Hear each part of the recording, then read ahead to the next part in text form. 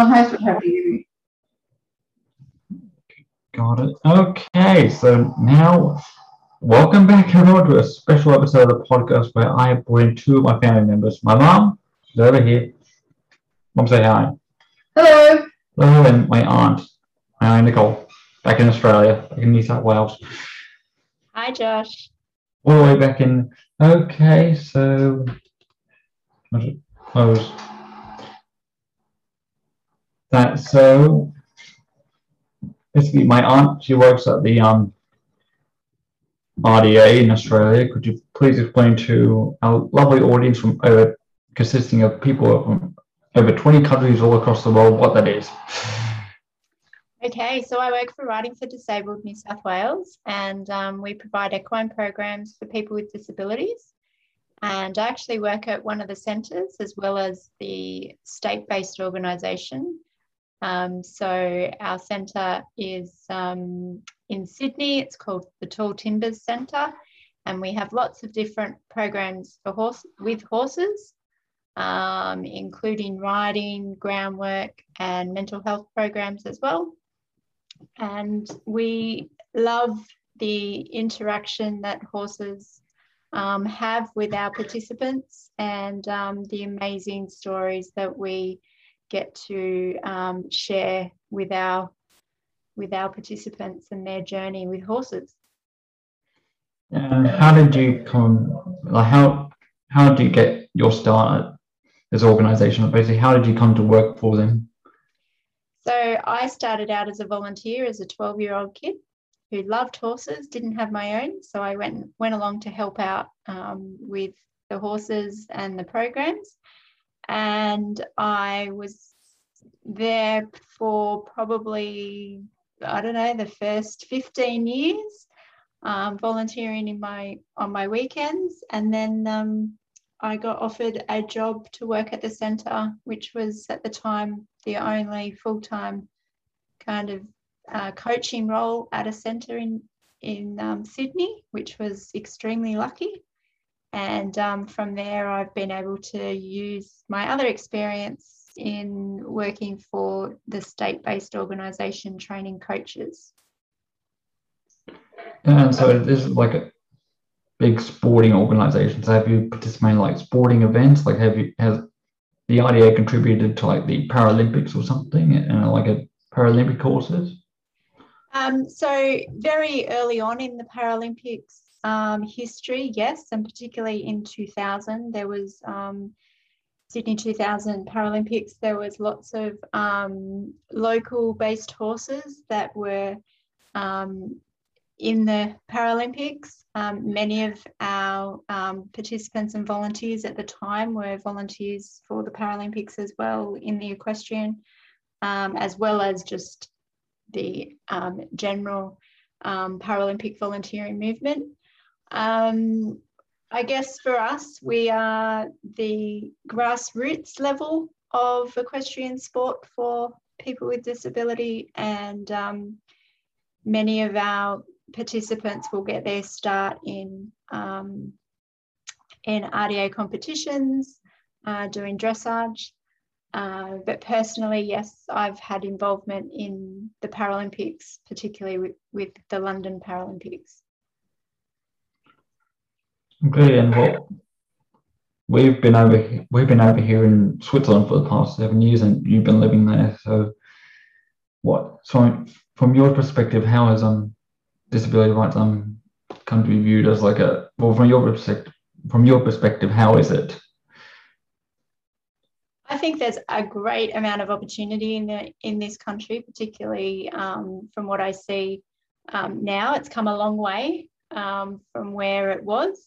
But now there is so much more person-centred approaches to everything, including education, transport and living arrangements. I think it's certainly been a big change.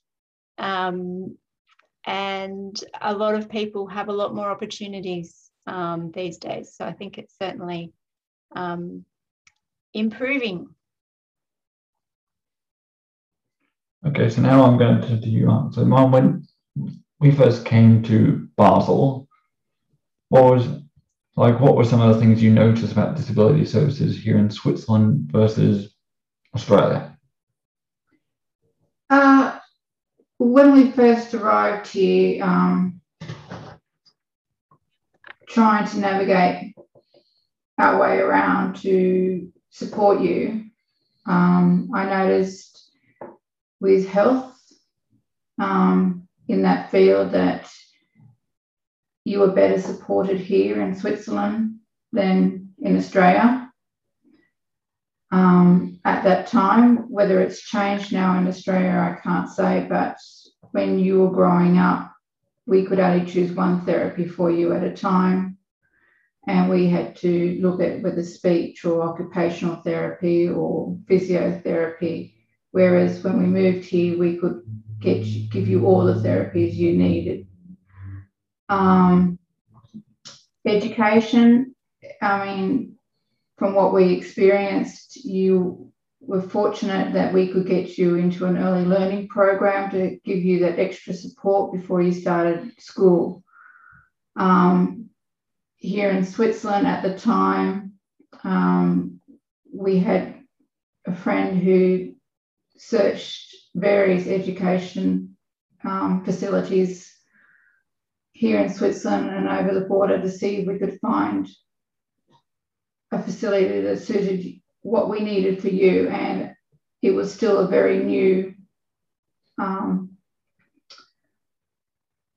recognition of disabilities back when we moved here, but over the years, when we did find a school, we noticed that they came on board with their program for children, adolescents with various disability needs.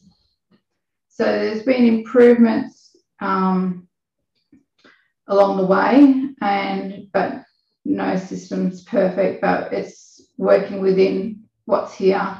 Another thing I've noticed, and Auntie Nicole just touched on, is yes, transportation is moving towards supporting people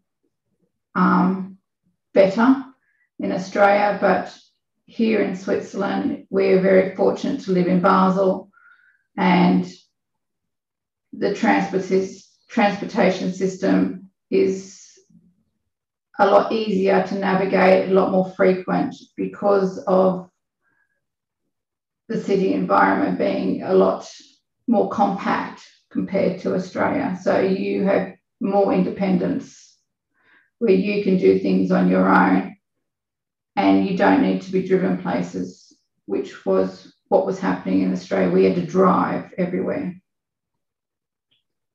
So, yeah. Okay, so like one of the big things I talk about with people is people from different cultures and backgrounds is, well, terminology. So, Nicole, what terminology do you think should be used to address people within the disability community? I certainly think, and what we do at work is we actually don't talk about disability. We actually talk about the person, who they are, and get to know people as individuals. So I guess from an industry point of view, making sure that the person is always considered first in the language that we use. So it may be person living with a disability rather than, and certainly nowhere along the lines would we want people to be labelled as such. But I know in my own organisation and where I work, we actually don't focus on that. We focus on abilities. And so when we meet clients that first come in, we're meeting Josh, or we're meeting Sarah, or we're meeting Rebecca, and then we're finding out about the individual before we've even,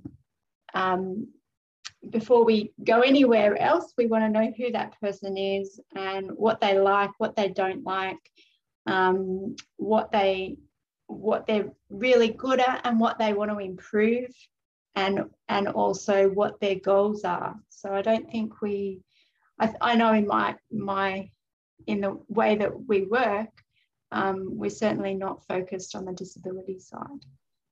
I know there's a lot of organisations out there trying to change that, and I guess inclusiveness and inclusive is something that is probably more important to focus on, being inclusive. Would you like to comment? I totally agree with what Nicole has just said. It's not focusing on a disability, it's focusing on the individual. Every individual has something to contribute. You all have strengths and weaknesses just like everybody else, and it's focusing on those strengths and promoting them, and how with, if needed extra support, we can help enhance those strengths or help improve those weaknesses to bring them up to a level that as an individual, people with a disability feel comfortable that they can be part of society. It's very much being inclusive and including people, whether it's in the workforce or education or sports. Yeah, and okay, so because you're a sporting organisation that works with individuals with disabilities, and well, I was wondering, how do you? Because I just recently heard from a former teacher of mine, former special needs teacher. She's a teacher at school in New Zealand, and she informed them about the RDA art program, which I'm working with a group of friends to help start up. She recommended that students in her class, they paint pictures relating to the America's Cup, and I was wondering, as a sporting organisation, would RDA be interested in doing something similar to help like promote the Tokyo 2020 Paralympics? Yeah, sure. I'm actually preparing a email to go to my participants this week or Monday, and yeah, we can certainly see if people would be interested in contributing, and I think it's something that we're certainly keen to promote, the Paralympics being on, and also our personal connections that we have with participants or Paralympic athletes, and also gives our participants something to look forward to and focus on and learn about the achievements that the Paralympians are making. So yeah, we're keen to get involved, and also now that we've got Brisbane 32 happening, we're really excited about the possibilities of being more involved in the Paralympics when they come on board in Australia again. Mama, how do you think this program could help children and young people with disabilities express themselves in general? Programs like the art program or any program out there, plus sport here in Switzerland or riding for the disabled in Australia, any of these programs that allow individuals with various disabilities come out and show what they're capable of doing is extremely encouraging and inspirational, and it allows these people with disabilities to show what they can do, show the world what they can do, because they've got many amazing talents. Okay, and so how else has the RDA like helped raise awareness? Because I know that, like, for example, the UN has like their International Day of Disability on the 3rd of December, and like I know a few other organizations, especially in the US, they're about having a month of disability in October. And how else has the RDA can help to raise awareness into that matter, if applicable? Yeah, so we do promote the 3rd of December International Day of People with Disability. So we promote that through our centres and also focus on the on the achievements that our participants have made in the programs. So that's something that we do throughout the year. There'll be various days that we'll focus on and be in touch with other organisations that support people with disability, and also I guess we're focused on the abilities of our people that we're working with, and making sure that we can support them with whatever they need, but also keeping aware of all the developments in relation to different types of disabilities as well, making sure that we're educating ourselves to keep on top of changes and new information and that. So that's something that we also do on a regular basis. Yeah, and Mum, how do you think how else could awareness be raised, for instance? I can understand for the wider community having days or months which promote various institutions which include disabilities. But me personally, I find that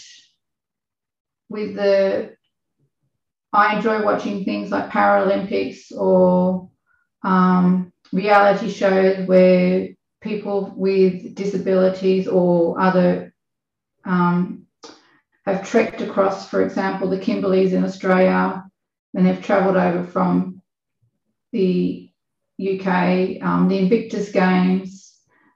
There's also videos on social media under the banner of Born Different. Yep. I personally enjoy watching all those type of social media platforms. I find them very inspirational, but that's me as an individual.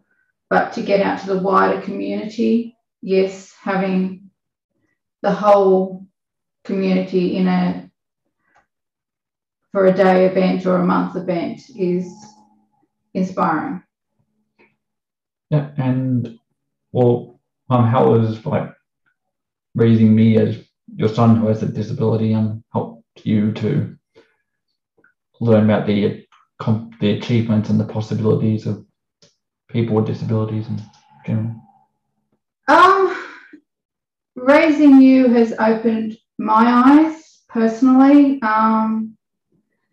Before having a child with a disability, I will be honest and say I was quite ignorant and didn't really understand. But having you come into my life has really shown me and challenged me to be a better person, to understand someone who has difficulties and challenges throughout life, and learning what your challenges are or difficulties, because every individual is different. Each disability has a broad spectrum, and you can't just base the person on one part of the spectrum. There are so many different things and that also affect them. For example, with cerebral palsy, it's oxygen to the brain. Well, for you, that's also caused other issues as well. So it's taught me to be a patient person and be an understanding person. Now I enjoy going out into the world and supporting people voluntarily with needs, especially challenges. But you've also shown and been inspirational to show me that even though you may have challenges, you have so many strengths in areas that if I didn't know you, I would never know. Your history, your geography, your empathy, your caring for individuals, your desire to go out there and be a voice for people with various challenges. It's very rewarding to be part of that world society. Nicole. I think we are all very proud of you. And I think that I'm very honoured to be involved in everyone that I get to choose to be involved. Oh, they choose me. I think everyone chooses people to help them along the way. And I feel very honoured to be able to help people with whatever it is that they want to develop, what skills they want to develop. And I think that's a great honour for me, to have been able to be part of people's lives in that way. Very well. Thank you. Thank you both of you. Well, and thank you all for listening today. Ron, hi Nicole, thank you for being here. Thank you for having us. Thank you for having us. No problem, man. So yeah, please leave a review on whatever app you're listening to this on, unless if it's Spotify, in which case you can't leave reviews for some reason. And well, hope you're looking forward to Tokyo 2020. I know I am. And well, see you next time. Bye.